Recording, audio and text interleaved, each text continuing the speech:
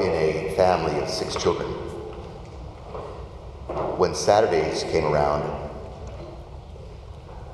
we had to do our chores. And there was a lot of work to be done. Every Saturday, up and at 'em, get out of bed, get something to eat, and then go to work. Clean, vacuum. Oh God. Change the sheets, clean the bathrooms, rake the leaves, mow the lawn, pull the weeds, and poison ivy. All I remember was poison ivy everywhere. My brother Ed is here today. Do you remember Ed? Yeah. I hated Saturdays. And we were told that, it's got to be perfect because your father's coming home to inspect. Now, Dad was at sea a lot, as many of you know. He was in the Navy. And his deployments were long, and so I was always afraid that he would just show up, one Saturday to inspect. And when we were all done, and Mom said, okay, you're all done, now do it again, basically. Or run around the house, do something, but stay busy. And so I would just run around the house. And she said, what are you doing? I said, you said to run around the house. I never figured it out, but I always knew that Saturday was a work day. It was always a work day. And when Dad did come home, sometimes he would say, okay, he'd look around, good job, I'll give you my highest mark. So B+. B+. I'd say, that's all? Yeah, he said, because there's always room for improvement. It can always be better. In other words, friends, it was never good enough. It was never good enough. And growing up, we teach our children to work hard, and we give them the discipline of that kind of work and responsibility because we want them to take ownership, and it's a good thing. It's a very good thing to educate and form our children that way. But there is a limit, of course, if we're not careful. To understand the value of work, that's most important.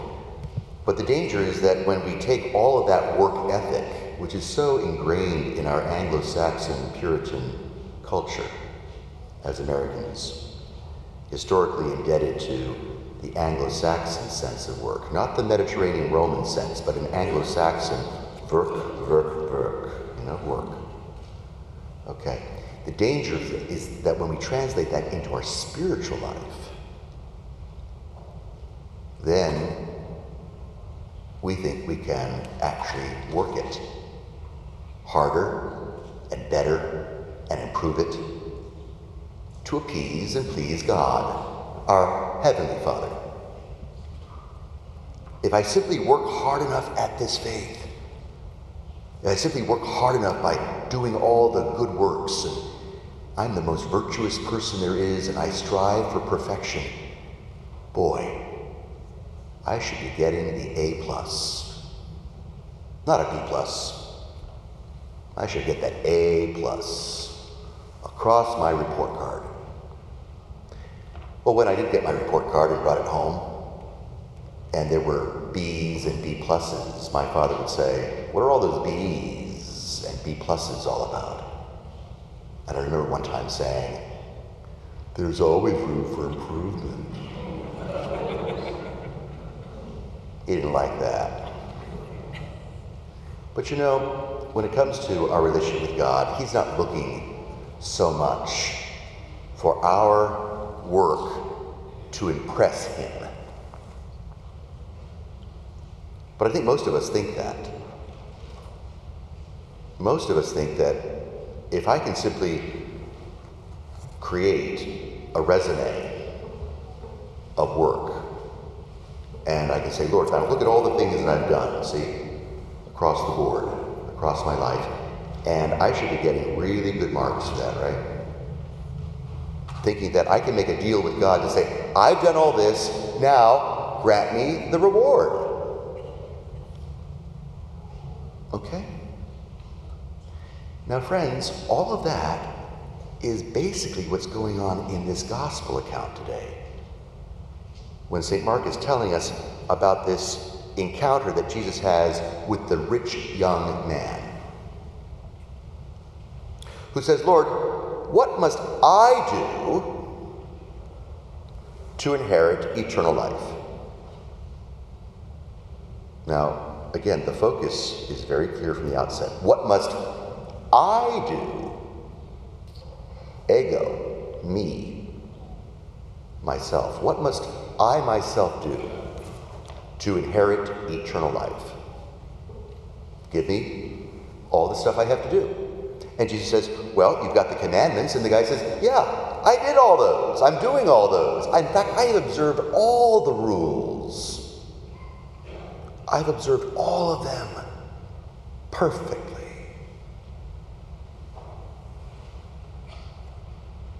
And Jesus says, wow. And what does Mark say? Jesus looked at him and loved him. Don't forget the detail. Jesus loved this man. He loved him so much that he wanted to present another challenge. In fact, Jesus basically was saying, okay, you've shown me all the things that you've done, B+. You can imagine what the man must have thought when Jesus said, there's something more that you can do. Now, what is Jesus doing at this point? He's saying, come on. I know you can't do that. And even if you thought you could, that's not the point. When he says, go, sell everything, give it all away, and then I'll give you maybe A-. And we're told the rich young man went away sad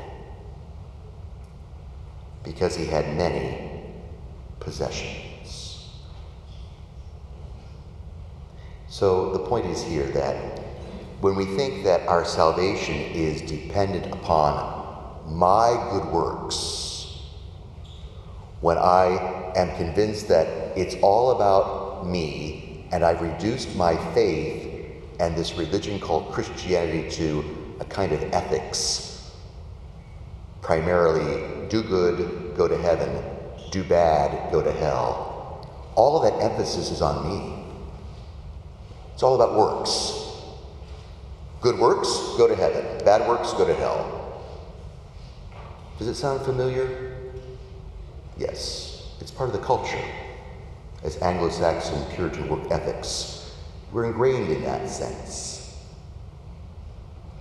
Now, I cannot achieve salvation by my works. In fact, that's a heresy. Remember, justification by works? No. Oh, works are very important. In fact, it's not simply justification by faith alone. It's faith and good works. Okay, the balance.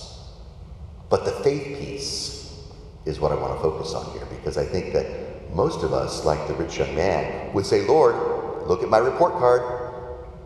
It's so good, isn't it? What must I do now to impress you? What more can I do to please you? What more can I do to win what I've worked for? Give me the reward of my good works, eternal life. And Jesus says, you don't get it, kid.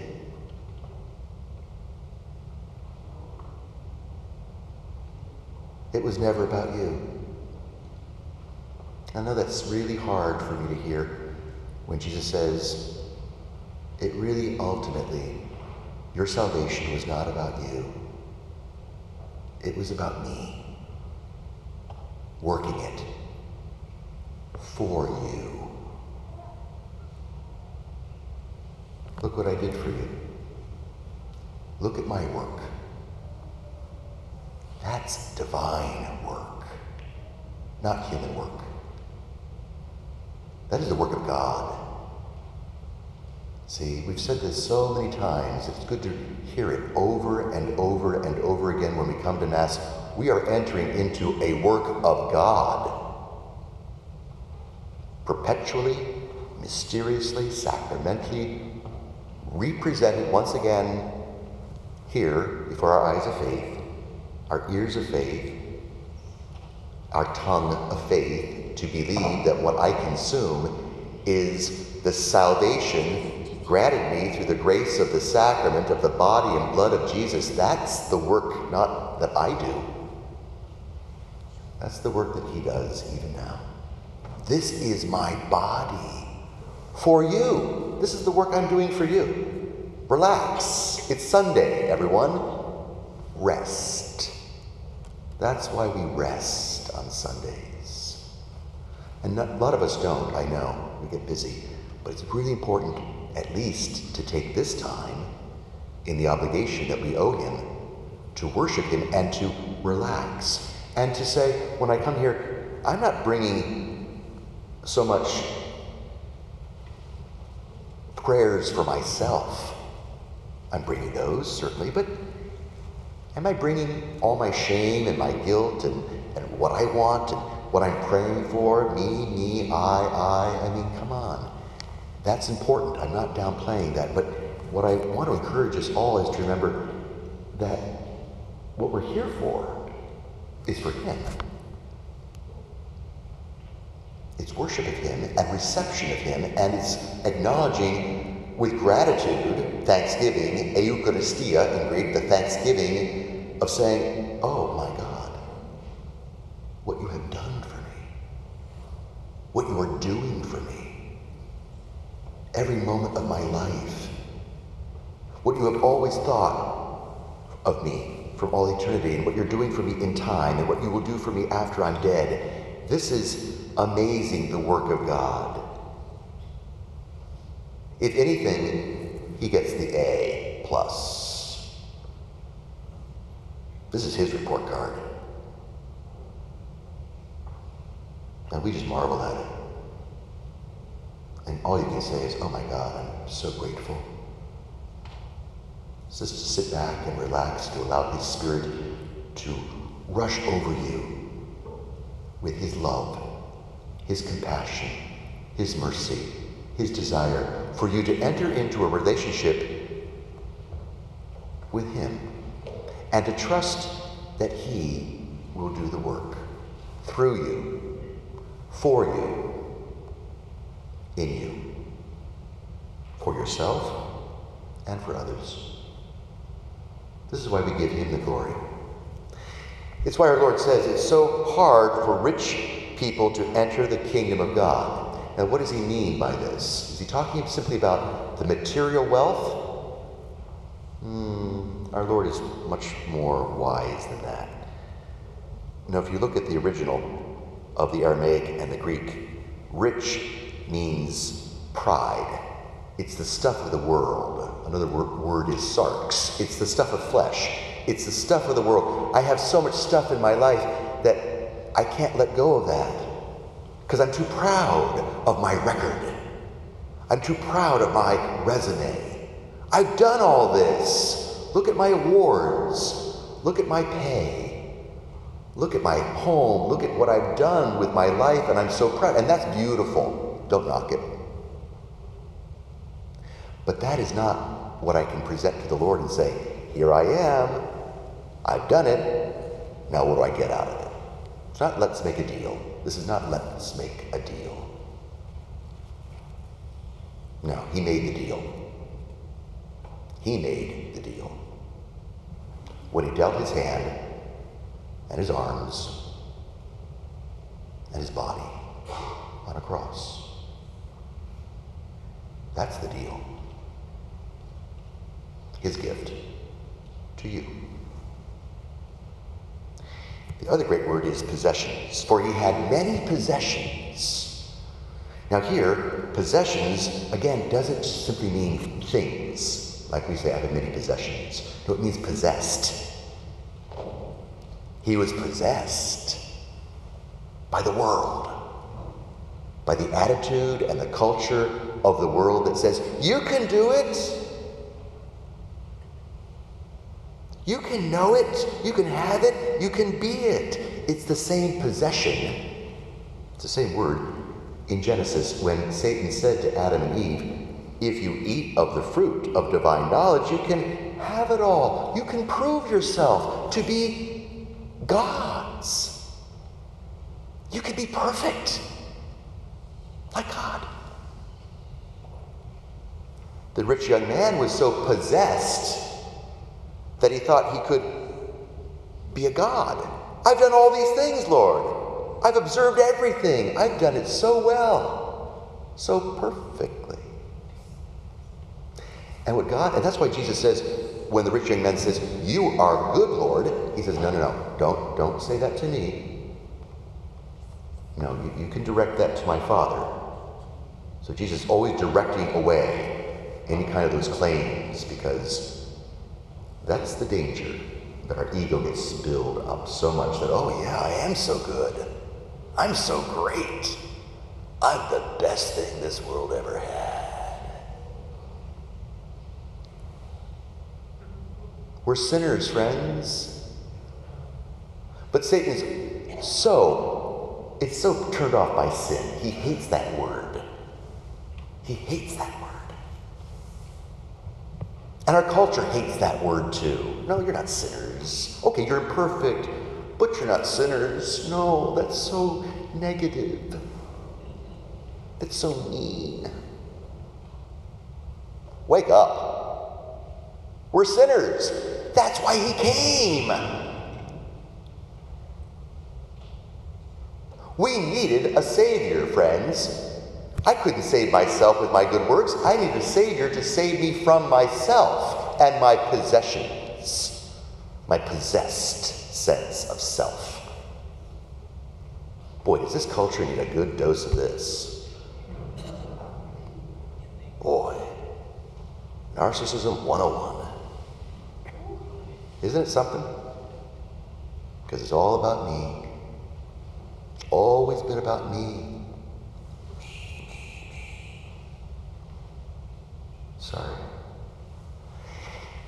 Boy, if we could teach our children this over and over and over again, they would maybe, and for ourselves too, we might find the antidote to that pride and all that possession. It's called humility. It's really called humility.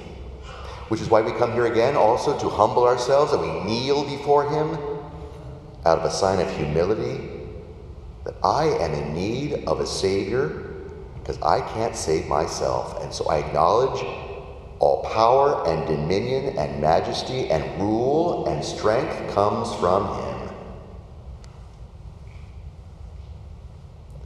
I can't do it. If the rich young man had said, Lord, I'm a sinner. I can't do it without you, Jesus would have said, A+. You got it. No, we like the rich young man who was so good. Yeah, but he didn't get it. See, the sinner gets it. The righteous don't, because the righteous don't have a need for a Savior. But sinners do. So once I acknowledge, Lord, I am a sinner, and truly acknowledge that with humility and honesty, total transparency before him, if I come before him with that complete, utter, naked truth, he takes it. He takes it onto his shoulders. He takes up the cross once again for us, and he says, don't worry. I'll do the work. Right here. This is my benchmark right here. I'm going to work it out for you. This is my body. This is my blood poured out for you in the eternal covenant. A perfect, eternal covenant. Wow. These are the words of Jesus, not mine. An eternal, perfect covenant for you and all, that sins may be forgiven. This is why he came. This is why we're here. And all you can say is thank you.